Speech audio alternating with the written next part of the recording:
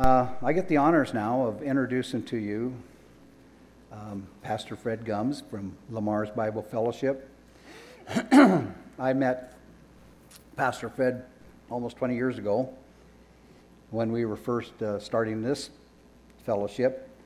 And so I'm glad that he's able to come here today and preach the word to us. Fred, PJ gave me a little bio, yeah, thank you, of Fred, so I thought I'd just share it with you. Fred grew up in North Dakota and came to know the Lord as a young boy. He received a degree in electrical engineering from North Dakota State University and then served in the U.S. Air Force for 4 years. He worked as a cost scheduling engineer on construction projects in North Dakota and Wyoming. In 1985, God called him in a seminary, and he graduated from Grace Theological Seminary in Winona Lake, Indiana in 1988. Shortly after, he accepted the call to serve as pastor of Lamar's Bible Church, where he has been ever since.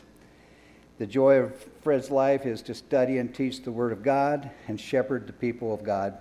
He firmly believes that serving Jesus Christ by pastoring the local church is what God designed him for. He also finds great joy in being married to Cammie since 1973. They have 2 children who love the Lord and 5 wonderful grandchildren. In his spare time, Fred enjoys reading, fishing, and riding his motorcycle. Can't be that bad if you ride a motorcycle. Pastor Fred stepped down from his role as senior pastor in 2017, but continues to serve as part-time pastor at Lamar's Bible Church. Pastor Fred, would you please come and join us?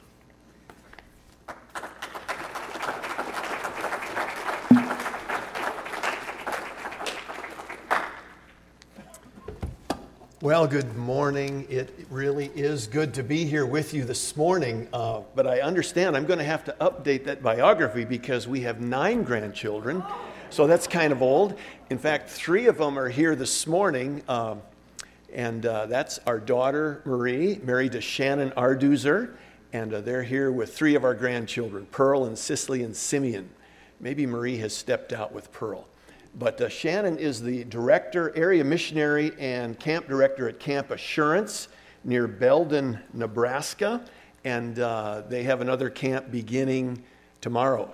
In fact, staff arrives this afternoon, so it's a busy summer for them. But we'll always take the time with grandkids, right, when they were able to drive over and see us here this afternoon, or this morning. It is a joy to be with you. I do remember, Earl, that time when you and several others came up to Lamar's. I think it was, close to 30 years now, early 90s, and Lamar's Bible Church wasn't that old of a church at that point, but you were beginning something here, God was beginning something, and you know, the history of our churches is very similar, how they began and how God has blessed us, and I can just sense the Spirit of God here, so it's so good to be with you today. I greet you from the saints at Lamar's Bible Church as well. And in fact, it's good. I see some of our members are here today. Leo and Dee Keck right here. We have a church picnic today, and it's our annual outdoor picnic. And the Kecks decided, we'll come down here and worship today. So good to have you, Leo and Dee, as well. Well, let's have a word of prayer, and then we'll turn to the Word of God. Father, we thank you again for the privilege of coming together, Lord. We are a blessed people in this land. We have another day of freedom to freely and openly worship you, to proclaim your word. And Father, we ought not take that for granted. We do thank you. Thank you for Holly Springs Bible Fellowship, Lord. Your hand has been upon this work, and just to see their new, beautiful worship center here, Lord, all glory goes to you. Thank you, Lord, for your Spirit who is at work here, and we pray, God, that until Jesus returns, you will preserve and strengthen this body of believers, that it might continue to do your work here in Northwest Iowa. So we thank you, Father. Pray your blessing as we turn to the Scripture. And we want to say that we love you and thank you for your great love and mercy to us. In Jesus' name. And all God's people said, amen. Amen. There's a verse in Acts chapter 10, verse 38, and it's from a sermon of Peter. And Peter, in his sermon, he said this. He said, God anointed Jesus with the Holy Spirit and power, and he went about doing good and healing all who were oppressed by the devil. That little phrase, Jesus was anointed with the Holy Spirit and power, and he went about doing good. Now, we could develop a whole sermon on that one phrase, Jesus went about doing good. We know that we're not saved by doing good. We're not saved by Jesus' example. We are saved through faith in his shed blood, his grace given to us through the merits of Christ and his work on the cross. But that little phrase, he went about doing good, I've often thought about that. Beloved, oh, that our lives would be characterized, whether we go to the convenience store, the mini mart, to pay our bills, or the neighborhood, wherever we are, that somehow we would be looking for ways to do good to others.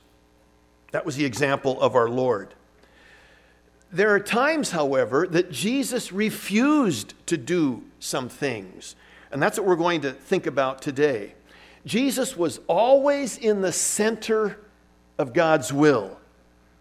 He came to love, to heal, to serve, to forgive. And yet, he said no at various times. One of the joys of my life, ministry, has been to study the life of Christ. Isn't that what our discipleship is about? It's studying Christ and his life, his truth, and his teaching. And as I've studied the Lord's life, this is one area that was profitable. Because we who are followers of Christ, there are times we must say no. We must say no. There are things we must refuse. Because we have a higher calling. We have a higher purpose. I remember as a young man seeing a little Bible tract or an article. It was called, Others May, You Cannot. And it was simply the fact that sometimes there are things that may be okay, but they're going to keep me from God's best. They're going to keep me from experiencing all the best that God has for me. So this morning, we want to look at 5 different times when Jesus refused to do something.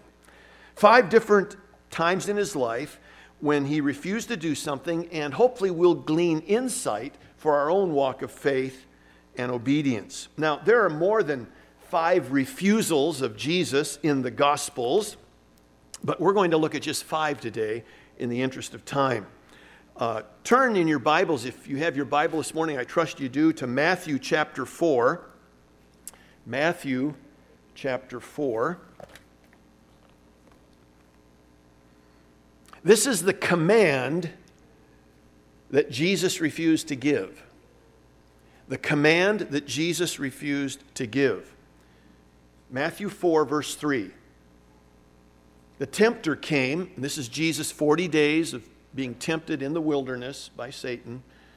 Verse 3, the tempter came and said to him, If you are the Son of God, command that these stones become bread. But he, Jesus, answered and said, It is written, Man shall not live on bread alone, but on every word that proceeds out of the mouth of God. Out of the mouth of God. This is at the beginning of Jesus' ministry. He's been in the Judean wilderness for 40 days and 40 nights. He's experiencing intense hunger. Now, did Jesus have the power to turn stones to bread? Absolutely. He could have done that. After all, later he's going to feed 5,000 men, not counting women and children. And after that, another 4,000 men, not counting women and children, with a few fish and a few loaves of bread. Jesus had the power. And after all, food is a basic necessity of life. So what's the problem here? Why does Jesus refuse to give this command that Satan suggests he should do? Jesus' response, in a sense, if I could boil it down, his response was something like, "No, Satan, I refuse to miraculously make bread to satisfy my hunger. I refuse to succumb to your temptation, Satan." What was Satan's temptation? If you boil it down, what was at the heart of it?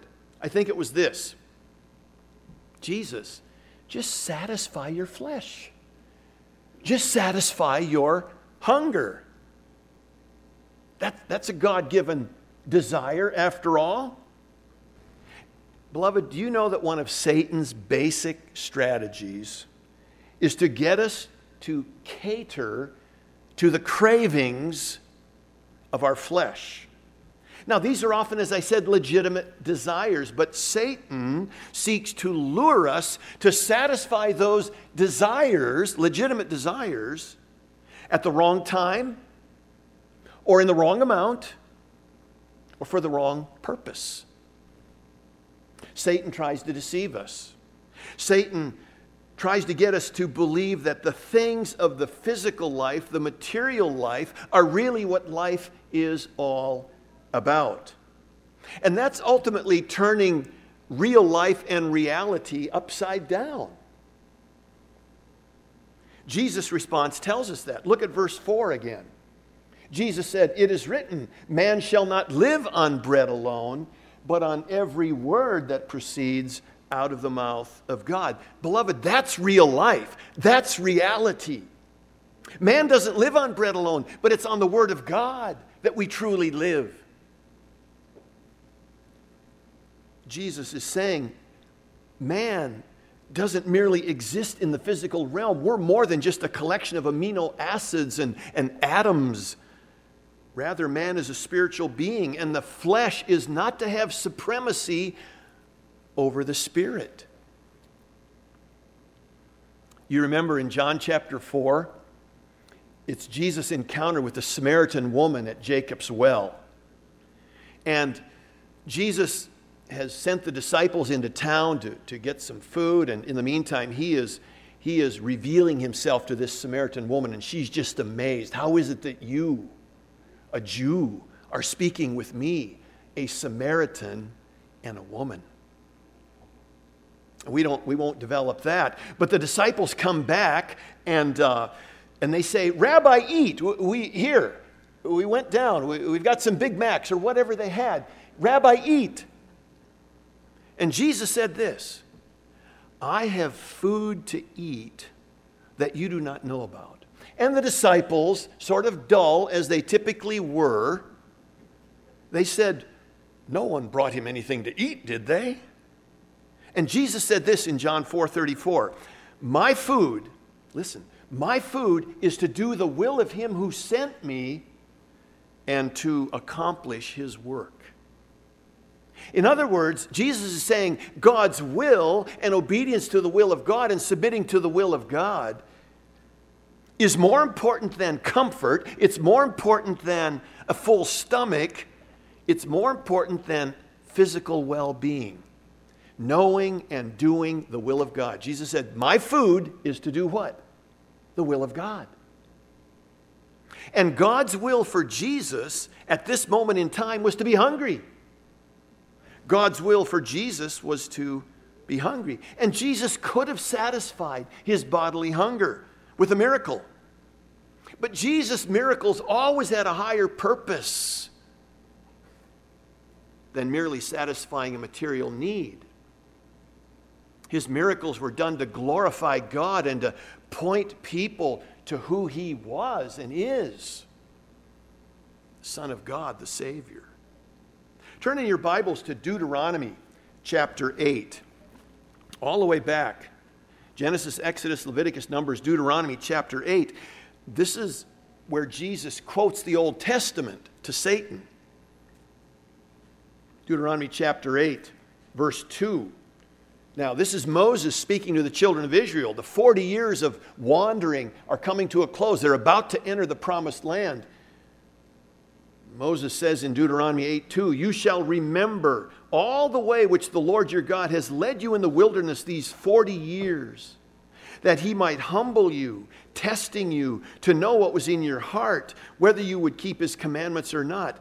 Now look at verse 3. "And he humbled you and let you be hungry, and fed you with manna which you did not know, nor did your fathers know, that he might make you understand that man does not live by bread alone, but man lives by everything that proceeds out of the mouth of the Lord." Did you see that? Moses reminds the people of Israel, he said, God let you be hungry so that you would know that hearing and obeying the Word of God is the most important thing in life. And it's the only way to truly live. Some years ago, one of the young men in our church was preparing to graduate from high school. And at that time, they would ask each senior, they do a little 10 or 15 question interview. They'd ask them some questions, some serious, some silly, and they'd print them in the local newspaper. And Eric was graduating senior, and so they asked him some questions, and one of the questions was, if you were stranded on a desert island by yourself, what is one thing that you would want to have with you? And Eric said, a Bible. Because man shall not live on bread alone. I thought, you nailed it, Eric. I think this is teaching us that there are times when it's good to be without something we crave, something that the flesh is craving, that we might learn that our fleshly desires are not to control how we live, that God and His Word are sufficient. A follower of Christ, beloved, is to walk in obedience to the will of God, under the control and empowerment of the Spirit of God. The Apostle Paul, in 1 Corinthians 9:27, he said, "I buffet my body and make it my slave, my servant, lest possibly after I have preached to others, I myself should be disqualified." Paul knew that just following the flesh could lead to him being put on the shelf as a servant of God. And Jesus, our Savior, epitomized self-control and self-denial, didn't he? Ultimately at the cross, the ultimate act of self-denial, doing his Father's will. And remember, how did Jesus get into this spot in the first place? In the Judean wilderness. 40 days without food. Well, Mark chapter 1 verse 12 tells us the Spirit of God led him. The Spirit of God impelled him. The Spirit of God drove him, the ESV says, into the wilderness.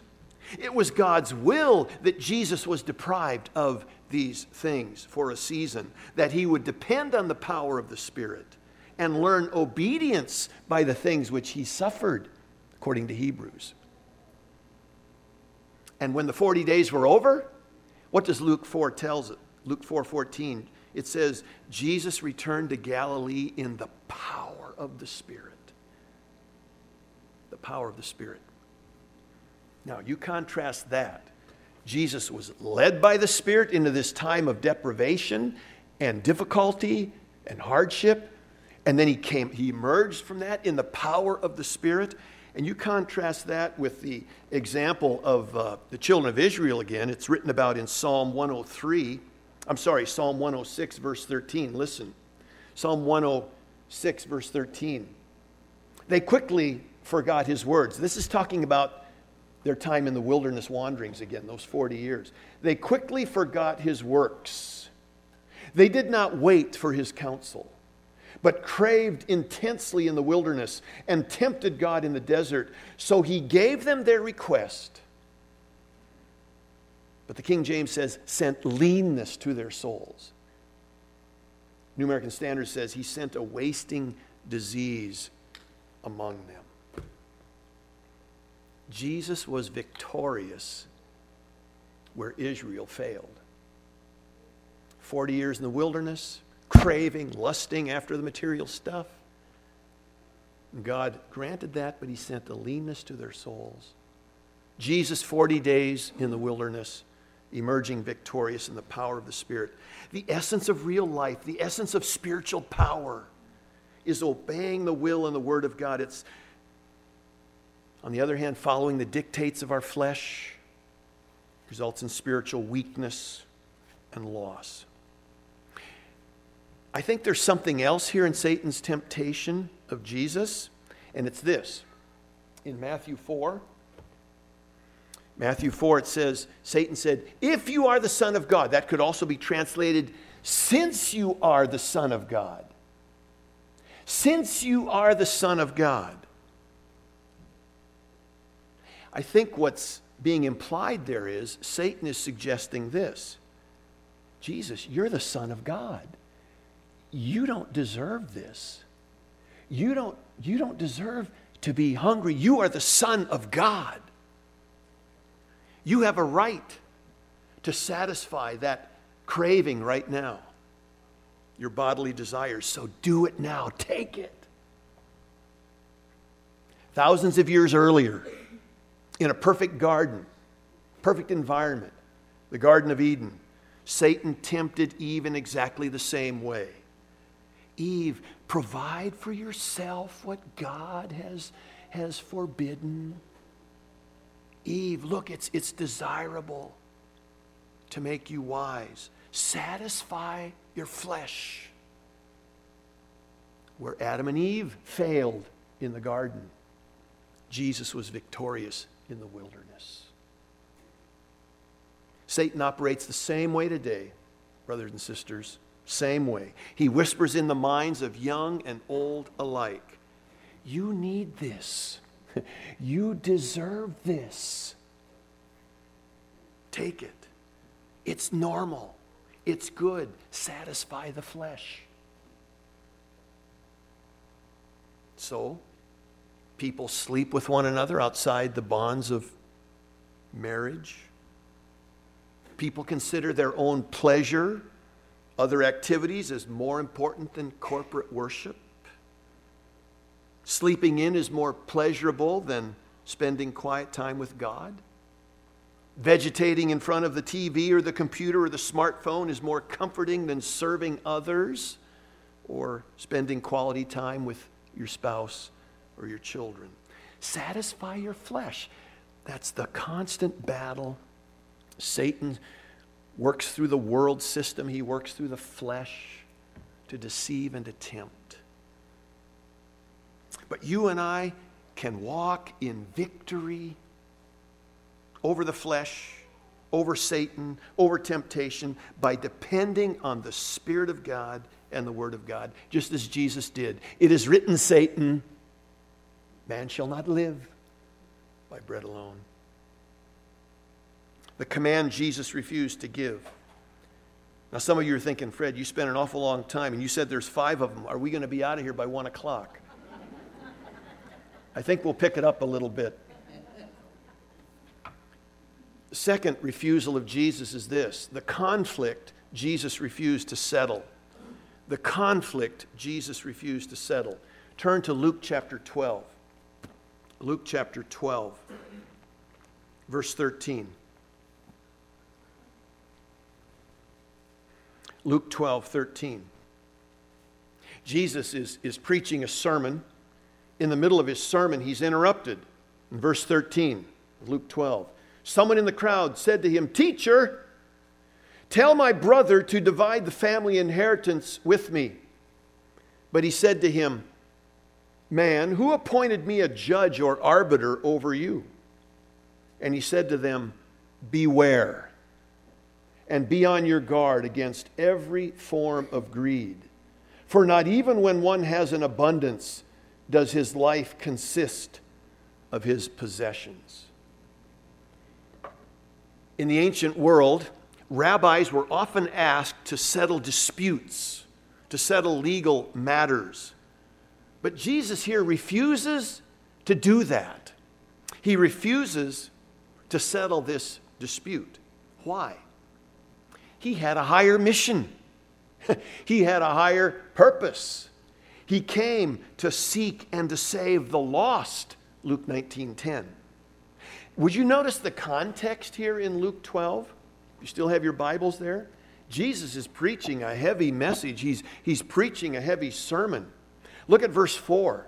I say to you, my friends, do not be afraid of those who kill the body, and after that have no more that they can do. But I will warn you whom to fear. Fear the one who, after he has killed, has authority to cast into hell. Yes, I tell you, fear him. In other words, fear God.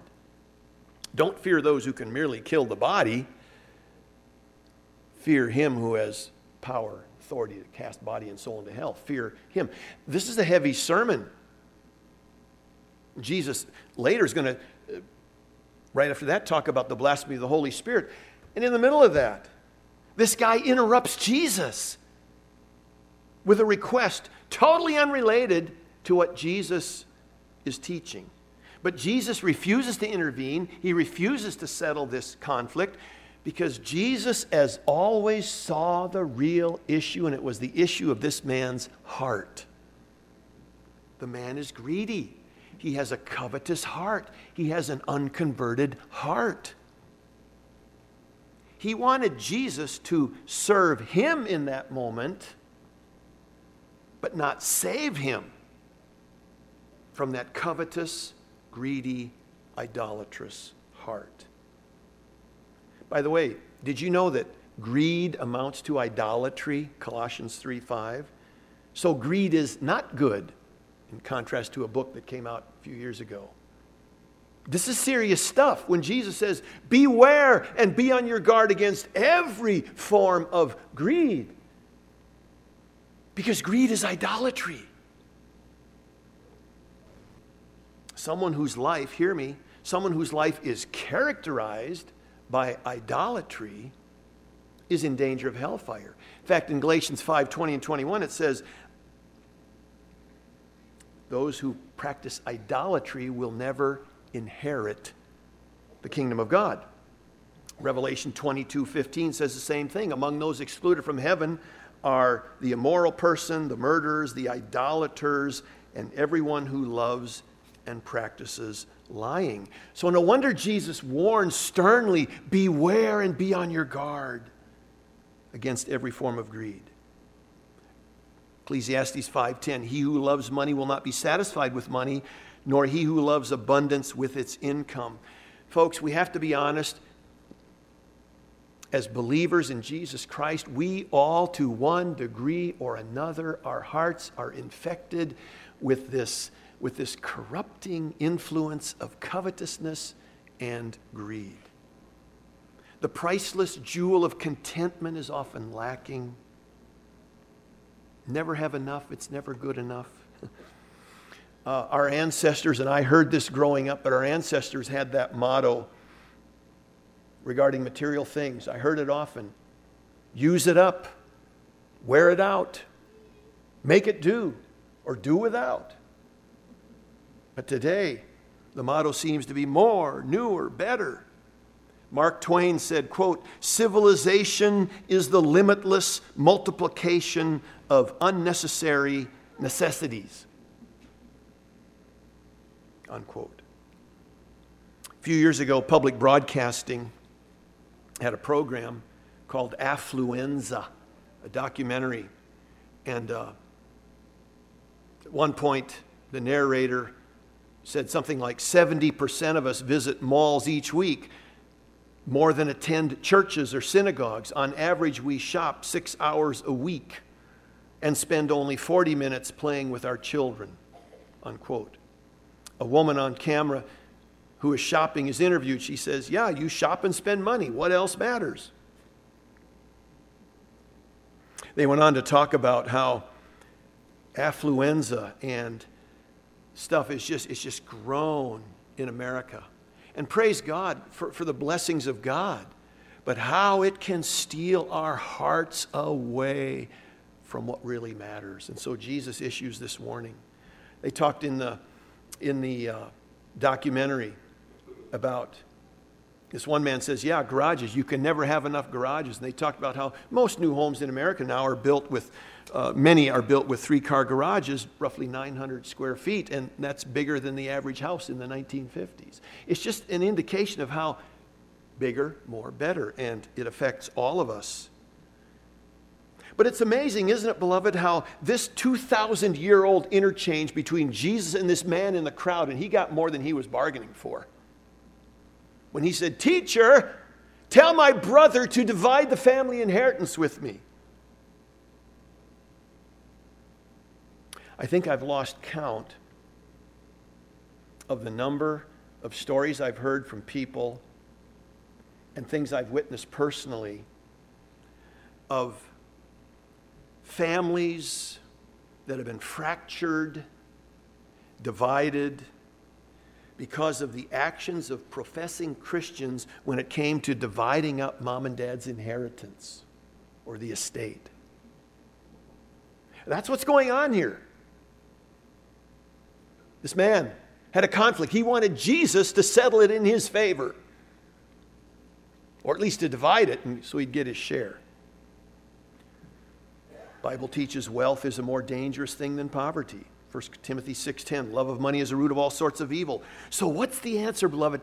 What is the answer to overcoming those hearts that are bent towards covetousness, that are bent towards idolatry, that are bent towards greed? What's the answer? Here it is. You and I have to replace the inferior love of material things and money with a superior love. The more you love Christ, the more all other loves are subjugated, pushed out. If any man is in Christ, he's a new creature. Old things have passed away. Behold, new things have come. As we take in the Word of God, as we walk in the Spirit, it transforms us from the inside out, and we gain more of an eternal perspective. We must also learn to give to others. Jesus, remember we opened with Acts 10:38. Jesus was a man who went about doing good. He said it's more blessed to give than to receive. And the more we give, the more we invest in the gospel, the less hold material things have on us. What concrete steps might you take this week in this way? Ask God to give you a heart, generosity with your resources. Beware and be on your guard against every form of greed. Let's look at the third refusal of Jesus. Thirdly, the crown Jesus refused to wear. The crown Jesus refused to wear. Go with me to John chapter 6. John chapter 6. The setting here is, in John 6, Jesus has just fed the 5,000 men, not including women and children. Look at verse 14. When therefore the people saw the sign which he had performed, they said, "This is of a truth the prophet who is to come into the world." Jesus, therefore, perceiving that they were intending to come and take him by force, to make him king, withdrew again to the mountain by himself alone. I submit to you, this is the crown Jesus refused to wear. The king they wanted was a king who would feed their bellies, who would get the Romans off their backs, who would get rid of their earthly problems, their enemies, who would bless them materially, make life comfortable. And so they had just seen this amazing miracle. This is the answer to the Social Security deficit, if you will. No worries, no problems. And they're going to come and take Jesus by force and make him king. Jesus would have nothing to do with that. He knew their hearts. He knew their hearts. He always knows our hearts. It's what he's looking at. Look at verse 26. Verse 26. Jesus answered and said, "Truly, truly, I say to you, you do not seek me, or rather, you seek me not because you see signs, but because you ate of the loaves and were filled."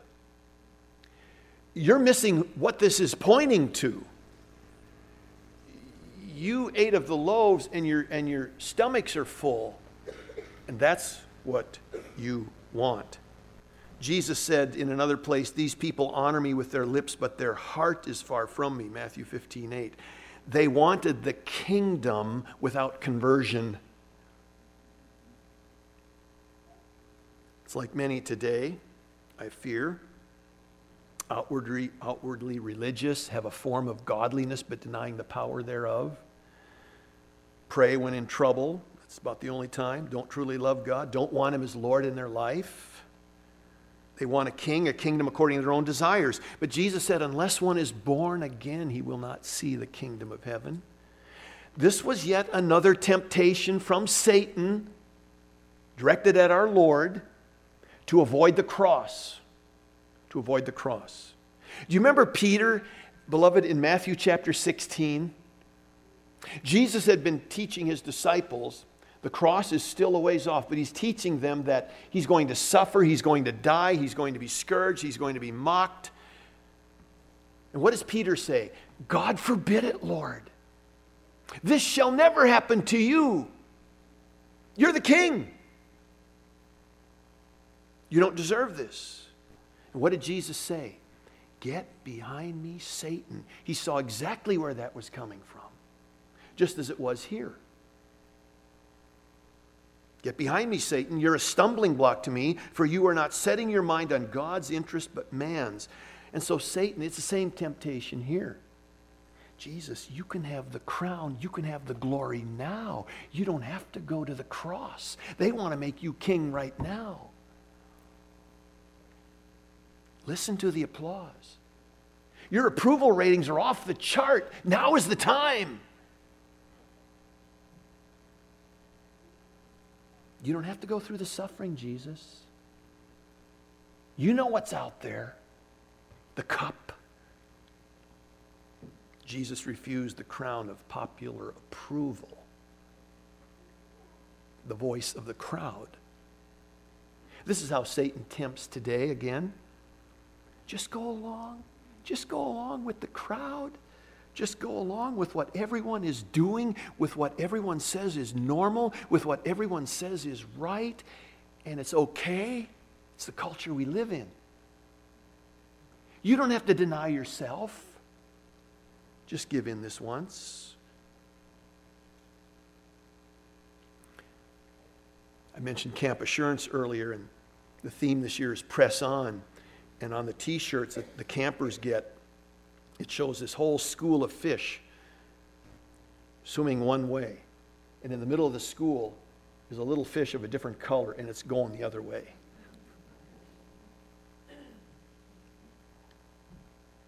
This was the temptation. Jesus, they love you. Go for it. Bypass the cross. That's going to be horrible.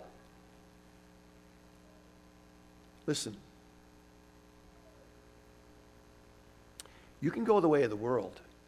The Bible says there's pleasure in sin, but it's for a season. It's the passing pleasures of sin. And sin and disobedience and compromise, yeah, pleasure for a while, but it doesn't last. And you know what the long-term result is? It's regret, it's loss, it's heartache. Rather, we must choose the way of Christ. Jesus said, if any man would come after me, let him deny himself, take up the cross and follow me. And that's hard in the short term. It's difficult. It's like that fish going against the flow. The tide of what's popular, what the world says is normal. But you know what the end is? It's the pleasures of God forevermore. And it's glory and peace in the midst of it right now, and we depend on the Spirit. But it's hard. So the choice is either choose the world and what it has to offer, short-term pleasure, but long-term sorrow and loss, regret, or choose obedience, choose self-denial. It's not easy in the short term, but it's the way of power now. It's the way of joy. It's the way of bringing glory to God. And the end is, as I said, rich reward in heaven. Jesus did not compromise. He never wavered from obedience to his Father's will and plan, who for the joy set before him endured the cross, despising the shame, and sat down at the right hand of the throne of God. First the cross, then the crown. Beloved, remember that. Remember that as you're going through the difficulties of life. And then John 6:15 here tells us that Jesus withdrew again to the mountain by himself alone. Time in fellowship and prayer with his Father, never wavering from obedience to his Father. And that's what he calls us to this eternal perspective. The sufferings of this present life are not worthy to be compared with the glory to be revealed to us. Romans 8:18, it will be worth it all. I've been doing a lot of thinking about this whole topic of suffering because I think it's coming upon the American church. It's coming upon our nation. I've been studying a lot in the book of 1 Peter. And I read recently someone said, we in the West, we don't have a good theology of suffering. I think that's true. We think as Christians it should be easy sailing. The way of the cross is hard. But it will be worth it. And he promises grace in the midst of it. To never leave us, to stand with us, to strengthen us and bring us safely to his heavenly kingdom.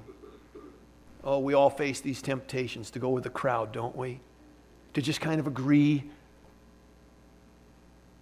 Approval of men. Jesus refused the crown the world offered, and we are called to remember Jesus Christ and make pleasing him our highest goal.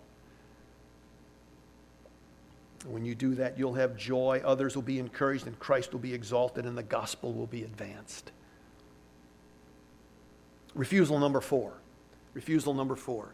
The request Jesus refused to make. The request Jesus refused to make.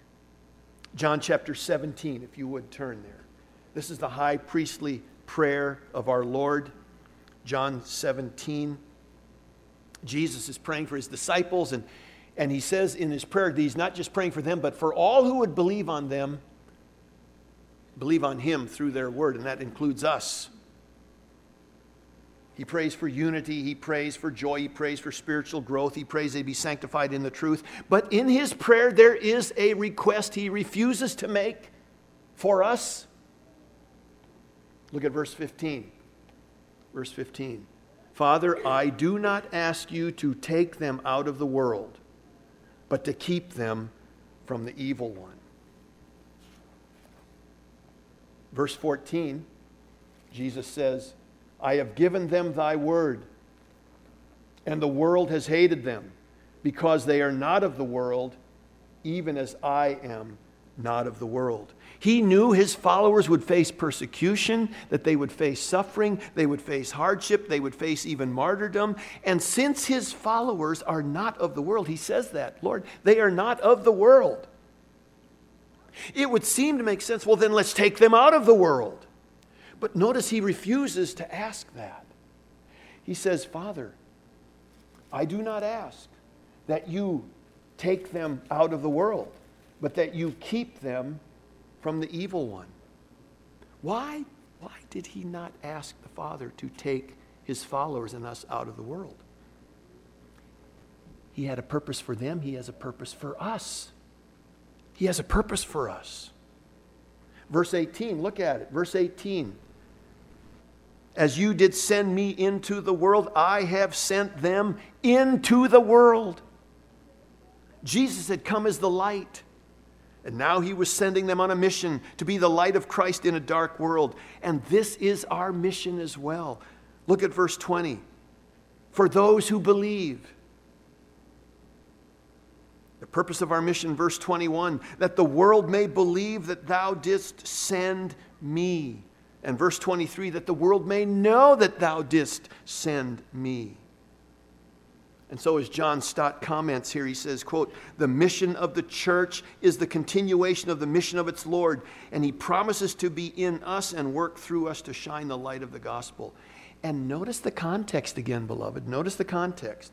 The mission will be carried out in a world that is hostile to the light and hates the light, Jesus says. Jesus says, my followers, my little flock, it will not be easy.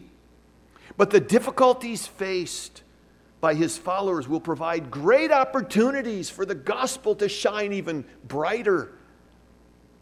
That principle is found throughout the Bible. When God's people are experiencing, it seems, the worst that Satan and the world can throw at them, God's power and grace are seen more clearly.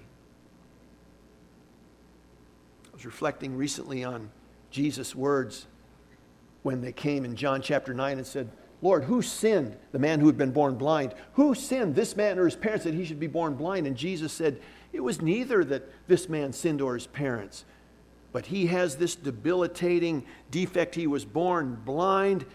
It wasn't easy. His life was very different from others around him.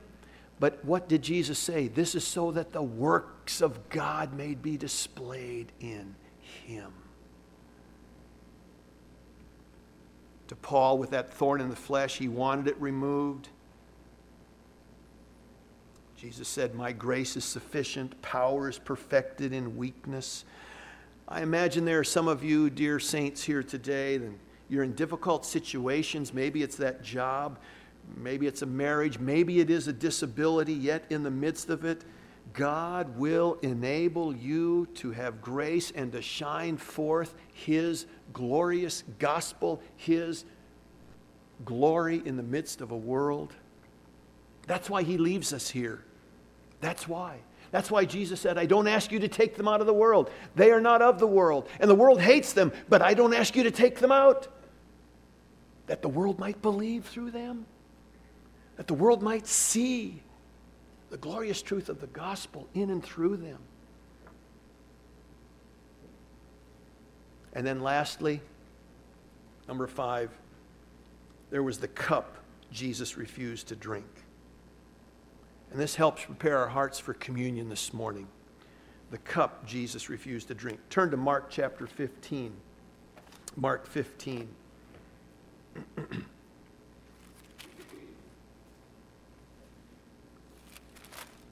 Jesus is on the cross. Verse 22. They brought him to the place, Golgotha, which is translated place of a skull. And they tried to give him wine mixed with myrrh, but he did not take it. He did not take it. The cup he refused to drink. Now, we know that the cross itself, the cross of our Lord Jesus Christ, was the cup that he would drink. The cup that the Father has given me, shall I not drink it? He did. But within that hour of suffering, as he's on that cross, they came up and they offered him a cup, a sedative, wine mixed with myrrh, had sort of a narcotic effect. And there were noble women who would go to crucifixions and to try to dull the excruciating pain and the horrible screams of those being crucified, for it was a horrible execution.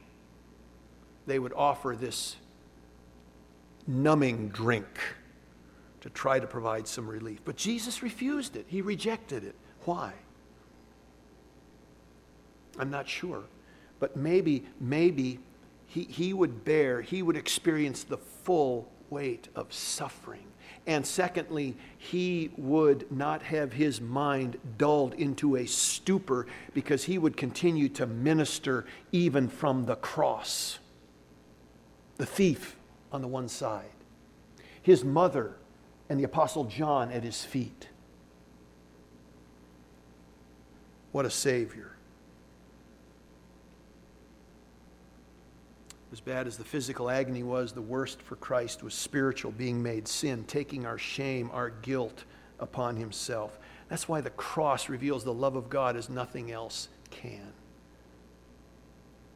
God demonstrates his own love toward us in that while we were yet sinners, Christ died for us. For you, for me, in your place, in my place. Christ did that.